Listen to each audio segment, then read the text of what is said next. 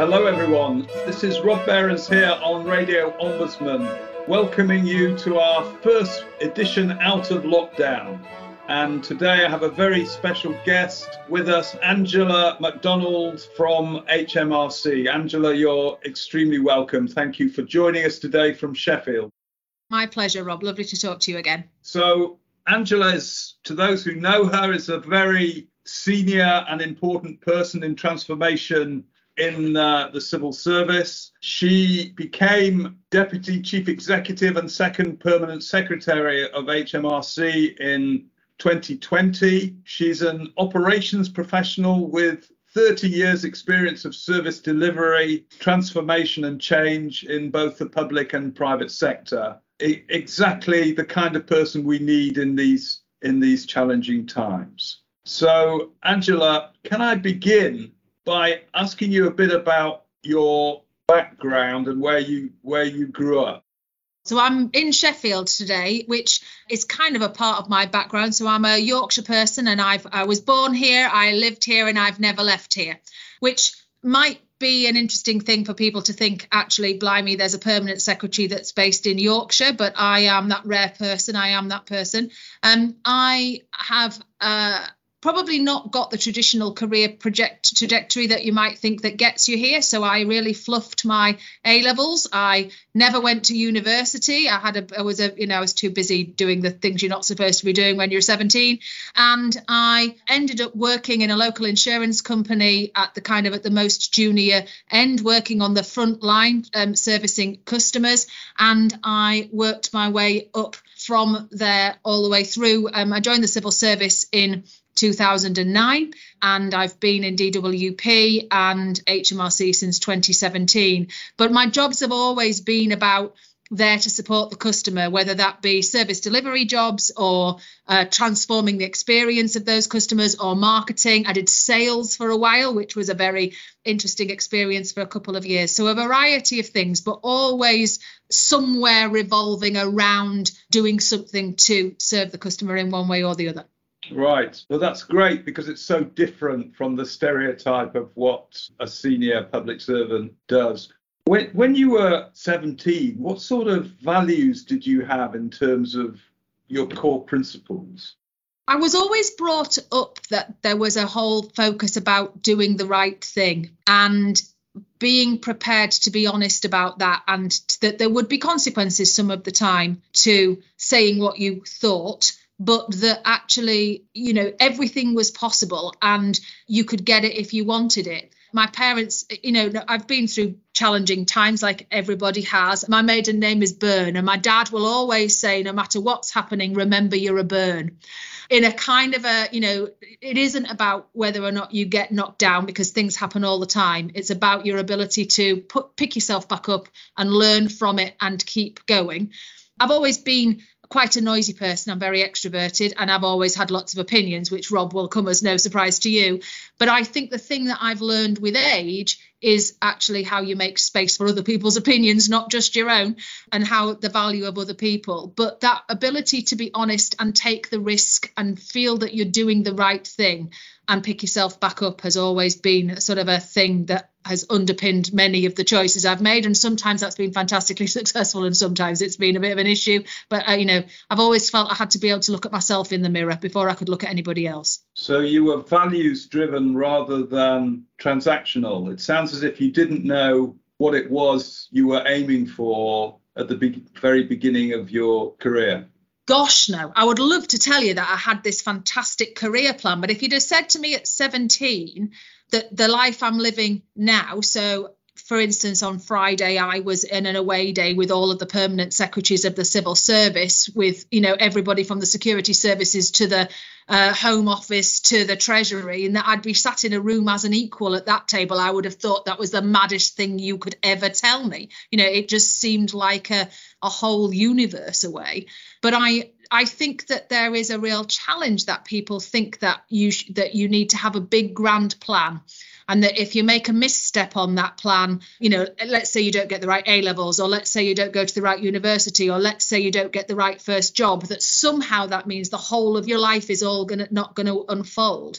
I'm a big believer in driving forward and taking the opportunities that life presents it to you and being open to those opportunities. And I think if I hadn't done that, then I probably, there's no way I would have ended up here. But yeah, so I think a plan is important sort of directionally, but a plan is not a route march through, because there are so many things when you're 17 that you don't even know exists. In fact, I'm not even sure I knew at 17 that there were, what the civil service was and what a permanent secretary even was to even aspire to it. I'm sure I wouldn't have known what an ombudsman was when I was 17. Yeah, I think there are people who are 70 who don't know what an ombudsman is, and that's one of the challenges that we have. But just my final question about this is, do you feel that you were stereotyped or prejudiced being a young woman aspiring for a career? Definitely, I spent a while with the tag of gobby northern woman, and I remember when I very first joined the civil service, and bearing in mind this is 13 years ago, my boss at the time said, "You're scaring all the men," which I thought was an immensely interesting piece of feedback. And I doubt very much if I was a man that I probably would have been assertive, and I would have been told I had great opinions. But "you're scaring all the men" was an interesting piece of feedback.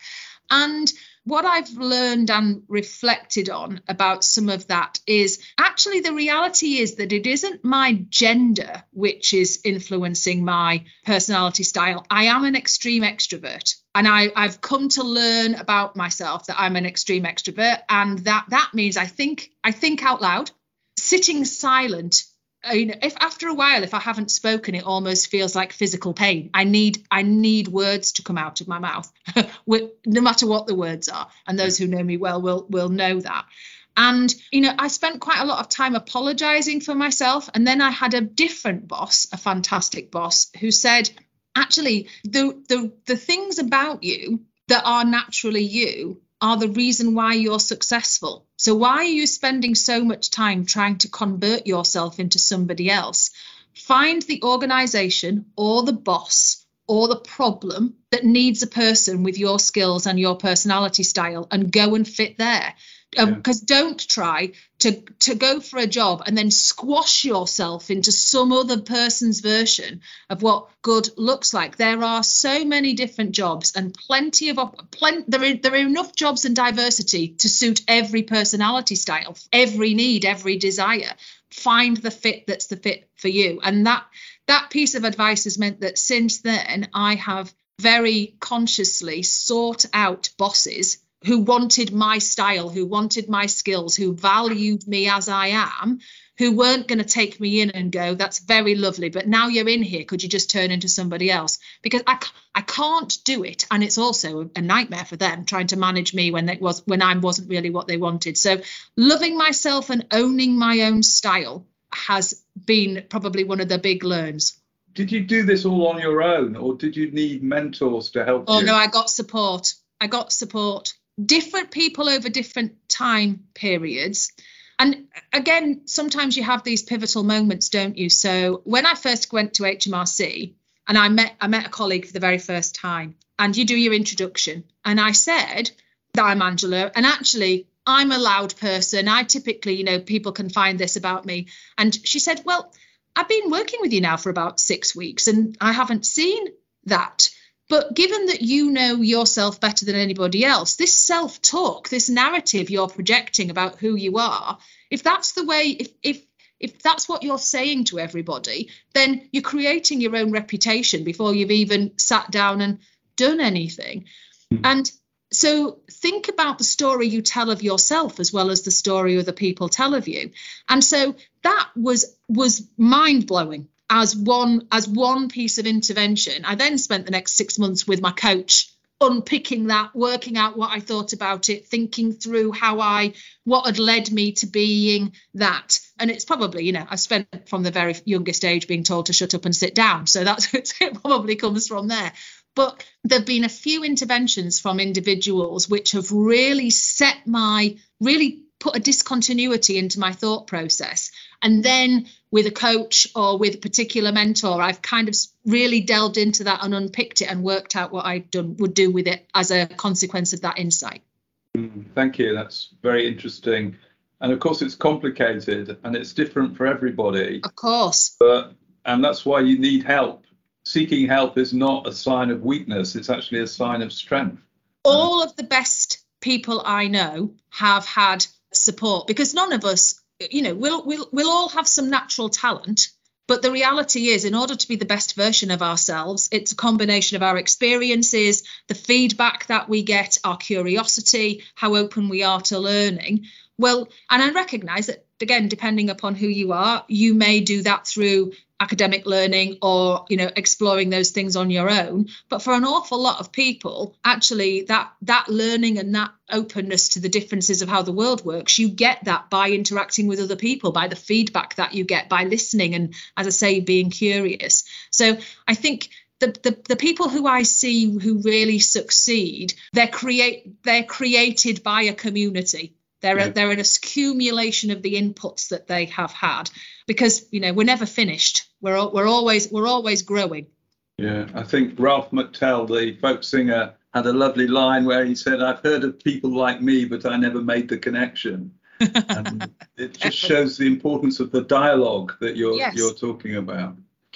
So a couple of years ago, as the Ombudsman, we laid a report before Parliament called Making Complaints Count, in which we had an in-depth look at how government departments handle complaints across the board, not only in the health service, but in non-health departments. And out of that came our deep concern that there was something fundamentally wrong with the way in which routinely government departments were looking at complaints. And we floated the idea of complaint standards for government organisations. And you have been a magnificent supporter of this development, for which we are very grateful, to create a single set of standards across the board. Why do you think this work is so important in terms of your commitment to it?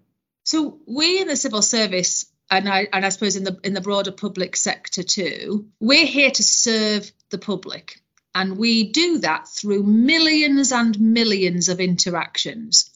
And being realistic, even if we are fantastic 99% of the time, that 1% when you're serving 70 million people is an awful lot of people. Somewhere, the one thing I can guarantee you is right now, as we are recording this conversation, Rob, somewhere across the civil service or the broader public sector, something isn't going right somewhere. A service isn't being delivered, a mistake is being made, not because we're negligent, but because the civil service is peopled by human beings. And the reality is that mistakes happen, problems occur. Now, when those things happen, you do everything you possibly can to prevent it happening. But the reality is how you intervene, how you make a difference, how you rescue and put the situation right, and then how you learn from it. That's what then becomes incredibly important. And your average citizen doesn't see the divisions and departments and specific bits, the way we name ourselves, the way we put ourselves together organisationally. They just see government services, or they see local council services, or they see NHS services. They just see services. And therefore, when we put things right, there should be some commonality, some good way, some sharing of best practice about how we put it right when it goes wrong. And in my role as the cross-government complaints champion, having had the opportunity to spend time with departments large and small, what you realise is that there is massive diversity of experience and capability in those different departments. So if you're somebody like HMRC, we're enormous, 65,000 people, and therefore, there's a good several hundred people in the complaints department. They can learn from each other, they can grow from each other, they've got good IT, they can write good letters, it all kinds of comes together. But actually, we've got some places where the place is teeny tiny and the complaints person is a part-time person who kind of does it for 2 days a week. That person has very little infrastructure, has very little support. How do we make sure that the customer gets the same experience regardless of the two? So I think that what our responsibility is of course to do everything we can to avoid problems in the first place. But the mark of who we are is what we do when it goes wrong. And there has to be a good quality, consistent way of doing that. That means that you're not at the whim of whether or not somebody's invested in resources in their half a person or somebody else has invested resources in their 200 or 300 people. Okay, that's very interesting. I mean, it leads me to ask you this. Why do you think, from your experience, that the issues you raise are so marginalised in government so as not to carry the impetus that clearly they do in a minority of departments? Yeah, I think that the concept of being a customer-focused organisation, I still think in bits of the civil service is still in its relatively early days. Now, you might think that's a really weird thing to say, given that we're all, 400,000 of us are all here to deliver services for the citizen. But actually, if you think about our big responsibility is to deliver the agenda of the government of the day. Yeah. That's incredibly important for ministers. It's incredibly important for senior civil servants. And we're here to make sure that the policies are implemented across the broad agenda. And also too, we are a customer focused organisation. And if we were the private sector, you value your customers more than anything, because if you don't give them a good experience, they leave you. They take their business to some other place. You then lose your customers and you go bust. And therefore, your senior leadership are absolutely obsessed with the customer, because it is the only reason you exist if you are, a fashion brand or a financial services organisation.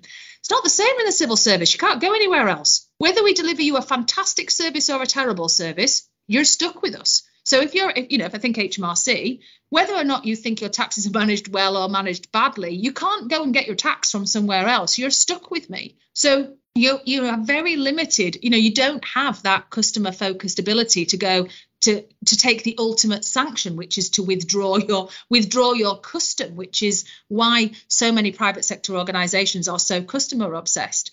And whilst I've definitely seen change in the 12 years I've been a civil servant, I definitely think that kind of, the customers aren't going anywhere, so they've kind of got to put up with what they're putting up with, is definitely was, it isn't now, but was a narrative that I encountered when I first arrived, which, having spent 20 years in financial services, just felt like the weirdest and strangest. I couldn't grasp why you could think such a thing.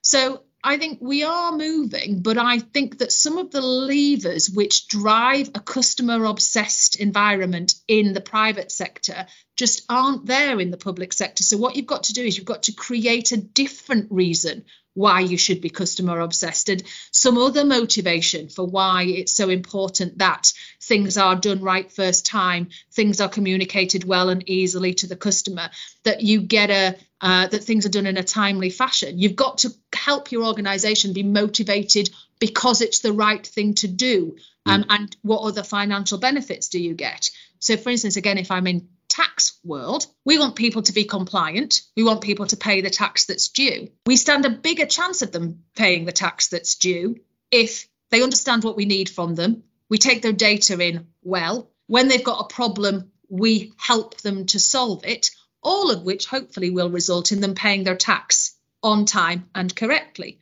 And if that doesn't happen, then I've got to spend a shed load of money sorting out a compliance intervention to try to sort it out, or they don't pay on time, so I've got to spend money on debt. So a really well-educated, really well-serviced customer is better compliant, which means I don't have to spend money making them compliant. So there is my case for why great service and great comms equals better tax. So do you see what I mean? You've got to try to create some reason, because it isn't the traditional, if you don't, they'll leave you. Yeah. And included in that, would you agree that the more people, service users, trust a department, the more effective is going to be the relationship between the department and those who use the service, and therefore more efficient? Absolutely. So again, using myself as an example, people are quite intimidated in the main about tax. They worry about that brown envelope dropping on the floor. They worry about getting things wrong. And so what that can often do is lead them to ring me up and go, is this correct? Have I done it right? Is there a problem? which is costing me money because they're ringing me for reassurance, or they're ringing, did you get that thing I sent you? Have you changed my account? Have you done the right thing? Or is this a scam? Thinking about, HMRC, I don't know about you, Rob, but did you receive it made me laugh when I received the phone call that said that HMRC had a warrant out for my arrest, and if I didn't press 3 and hand over £5,000, I was going to be in big trouble. I don't know if you received those scam calls, but that kind of trust and relationship and connection either puts the customer at risk, they can lose their data, they can be scammed, or it leads to the customer being worried and anxious, which leads to them ringing me, chasing me, double checking me, which again means I'm spending time and money on those customers as opposed to other customers who might need my different kind of a help. So there's a big relationship here, which is actually quite complicated and also depends on the topic. So that's my relationship challenge on tax. It's probably something quite different if you're talking to a doctor and having an operation, or you're in a school and you're talking to education. There's all these different kinds of relationships on the go, in which I'm relying on you to deliver this for me because I've got no other choice. There is only you, which is the reality of our situation. And there's a consequence for me if it goes wrong. And you've got to build something that we're all confident in. Thank you. I mean, when we've consulted on the standards across the public service, we found that people in departments are saying to us that they need skills, professional skills, in order to invest properly in complaint standards. They need the opportunity to share experiences with other departments because, as you say, there's a diversity of practice. And thirdly, they need recognition from their leaders in agencies or departments or trusts that they are part of the core business of the organisation, not some subsidiary or underclass associated with it. And I've been struck by the times that I've met complaints handlers in private, behind closed doors, and they've said to me, help. If you don't give us the help, if you don't create the immediacy to explain to our bosses that we are part of a solution to the things they're interested in, no one else is going to do it. Which of those things do you think is the most difficult to achieve in rolling out the complaint standards? Gosh, well, they all bring different complexities, I think. I think that the growing of skills and the sharing of best practice between departments is actually something that a role like mine makes a difference to. One of the big advantages that I have, when with great power comes great responsibility, is I get a chance to waft my job title at things. And that means I get convening power. And so I have the ability to bring together the different departments, to bring together the people who can make a difference, to make sure that we're sharing skills. And we do quite a lot to try to create, through the Cross Government Complaints Forum, a place by which we can connect different practitioners, large scale or small scale, so they can learn from each other. It isn't about let's put a training course in. You can't, lots of these things grow from experience, and and there's nothing as fantastic as learning from a colleague who does the same job as you somewhere else. So I think there's logistics and challenges, and you've got to be doing that perpetually to kind of drive that forward. So whilst that's got logistical challenges, I don't think that's the hardest part. I actually think that the more complicated part of it is, how do you become a learning organisation? So I don't think that leaders willfully disregard the experience of their customers. I think that all the leaders I meet care passionately about that. And I don't think that people ignore complaint numbers either.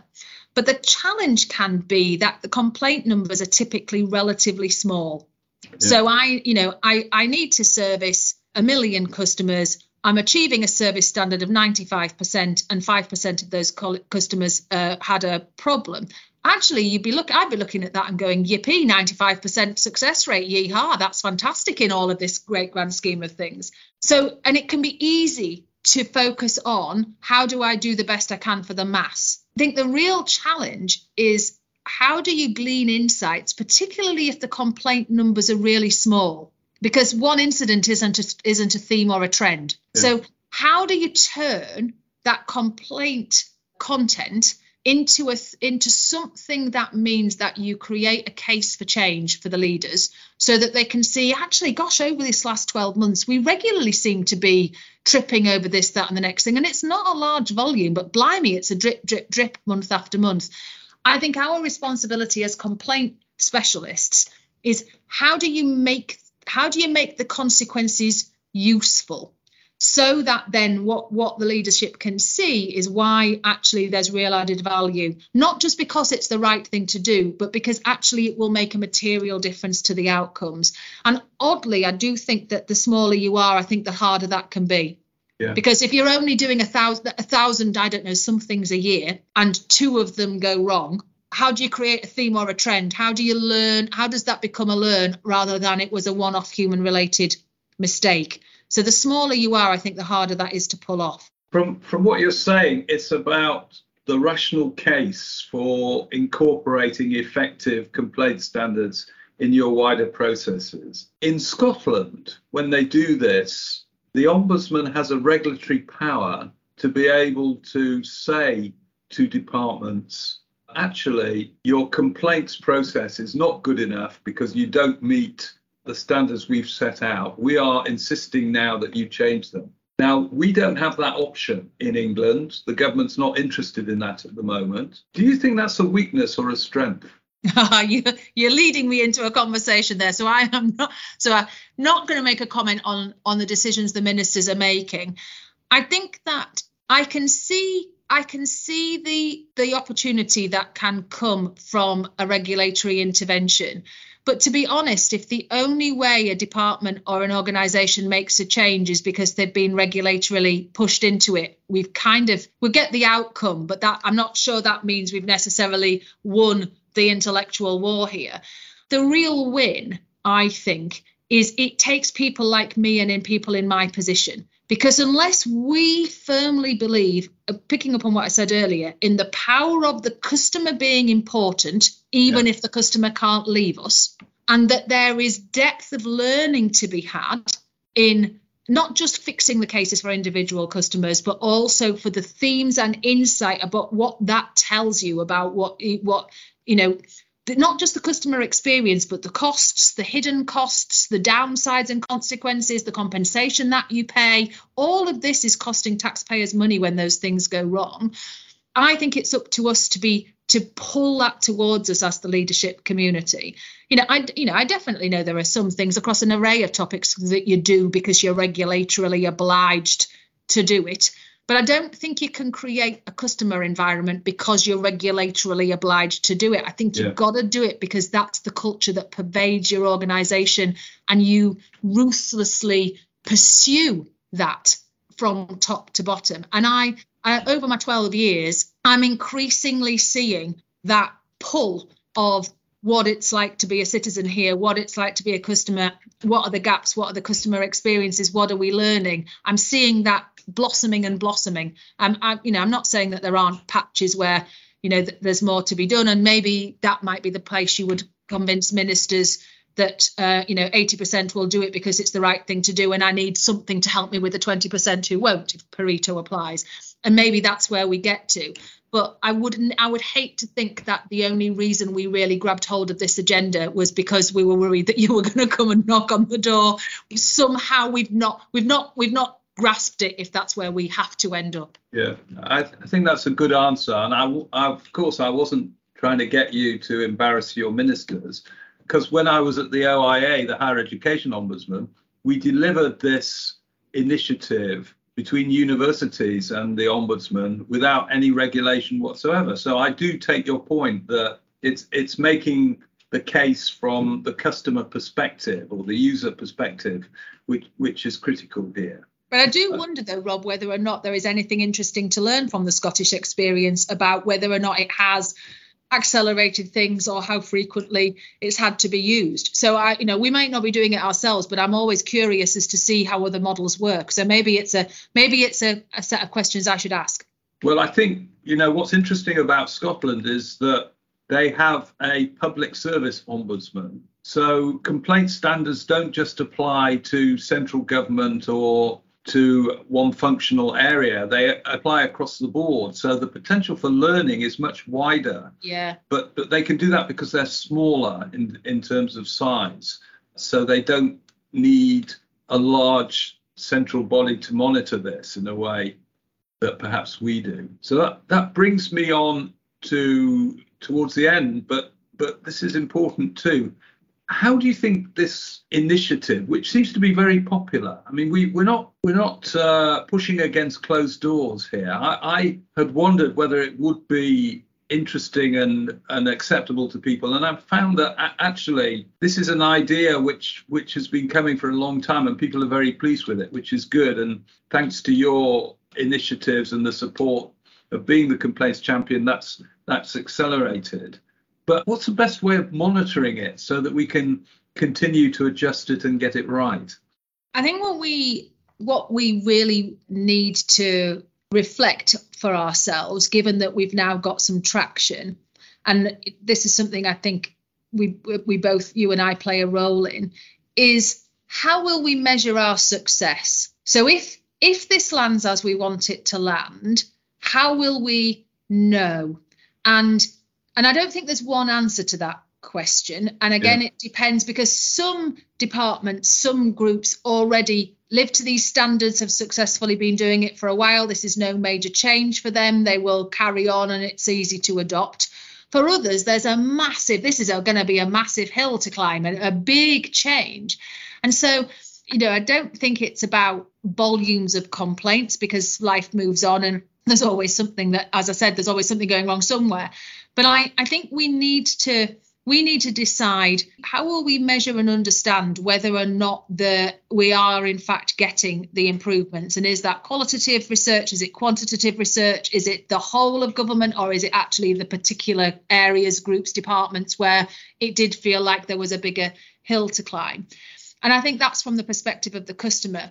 And then I think that there is also insight, and what we need to be reflecting back on from the colleagues concerned, because ideally I don't want anybody feeling that they've got to ask you to, come and intervene on their behalf. By a department agreeing to these standards, I'm hoping to miss out that part. I'm hoping that actually somebody like me can say to departments, are you delivering against the standards? And the executive will need to be able to play back whether they are or they aren't in the different places, without the individual junior colleague feeling like it's all on them. So I think we shouldn't take for granted that just because we put a standard out, the gulf will be bridged. There will definitely be some follow through. But I think what we need to do is to work out how we focus that. Yeah. Because the risk is, let's take a department like mine, let's take DWP. Given the volume of customers that we deal with, we are a majority of complaints, a majority of the cases that you would see from a non-NHS perspective. So, but we're already in there. So if we're not careful, we'll go, yippee, this is what it looks like for the majority of customers. Yeah, but it wasn't the 80% who were already there that were the challenge. It was the 20% where you might see a case once a year, or you might see a particular trend very rarely. Those are the ones where we need to do some checking in and say, how can we help? How are you managing to implement? Is there anything that we need to do? And that, I think, will be partly about the insight that you will gain from the conversations and the interactions you have in the complaints. And it'll also be partly the insights I will gain through my complaints forum, through the conversations I'm regularly having with the other second permanent secretaries across the departments, who are in the main have jobs like mine, which are the operational running of the departments. And I think between us, we will gain it through. But ideally, because we've set a clear view that says we'll know this is working when we see A happening rather than B happening. I think we've got to articulate that out so that everybody can see it. Thank you for illustrating that this has to be a collaborative exercise. This is not something that the Ombudsman can wave a magic wand and say, you need to be doing this, chaps, and it'll all be all right. It's got to be interactive.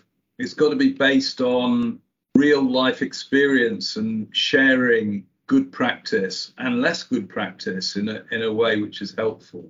And people have got to see that it's not over bureaucratized, and it's it's something there for a continuing good reason. So I'm very grateful to you for what you're doing. You're a key pillar in this project. I want to end this conversation. I don't want to end it, but I have to, by asking you to reflect on 30 years of experience of service delivery, transformation and change in public and private sectors. There are lots of young people, young graduates listening to this programme who are thinking of embarking on a career in public service. What advice would you give to them? Well, I would say it is an incredibly exciting and diverse environment. There isn't a profession or a topic that you cannot flourish in the civil service.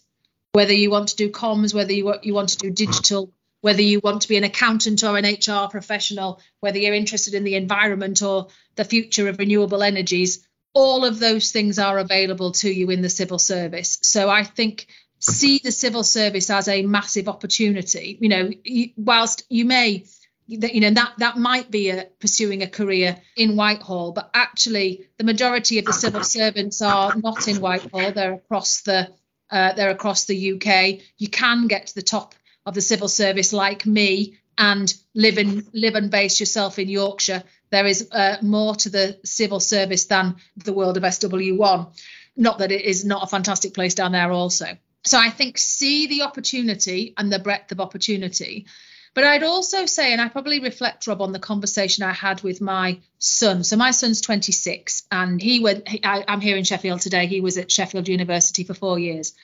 And when he was coming out of university, he stressed enormously about what that first job was going to be. If he didn't make the right choice, if he didn't get into the right place, if it wasn't the right thing, then that was it. He was going to have set himself off in the wrong direction and he was going to be all over the place. And we had quite a lot of conversation about that thing that says the most important thing is just to start. Yeah. Because how can you possibly know at 18 when you leave school or at 21 or 22 when you leave university? You can never know, no matter how good the careers department of your educational institution is. You can never know all the opportunities. You can never know what things life is going to offer you. But you've got to be in it to win it. So get out there and get started, and then make the most of the chances that come. Be curious, take the opportunity. And if it doesn't work, if it turns out to have been a completely wrong choice, the world doesn't end. Just do something else. And, that fear that you're going to make a wrong and you're going to make a misstep, it's really, really understandable. But actually, here was I fluffing my A-levels at 17 and here I am now at 51, leading the largest government department. It is, all things are possible in life. Just be open to those opportunities. And gosh, you're going to make mistakes. That's fine. Learn from them and carry on. Thank you. I mean, all my guests on Radio Ombudsman are special, but you are especially special. It's been an absolute delight to talk to you. Inspiring, educational, funny, northern-based, everything we would want in an exchange. I'm grateful for what you're doing. Everyone will be grateful to have had the opportunity to listen to you. So, Angela, thank you. This is Rob Behrens signing off from Radio Ombudsman. Take care. Thank you for listening to Radio Ombudsman. We would love to know what you think, so please leave a review or comment. If you like what you hear, please share and subscribe to future episodes.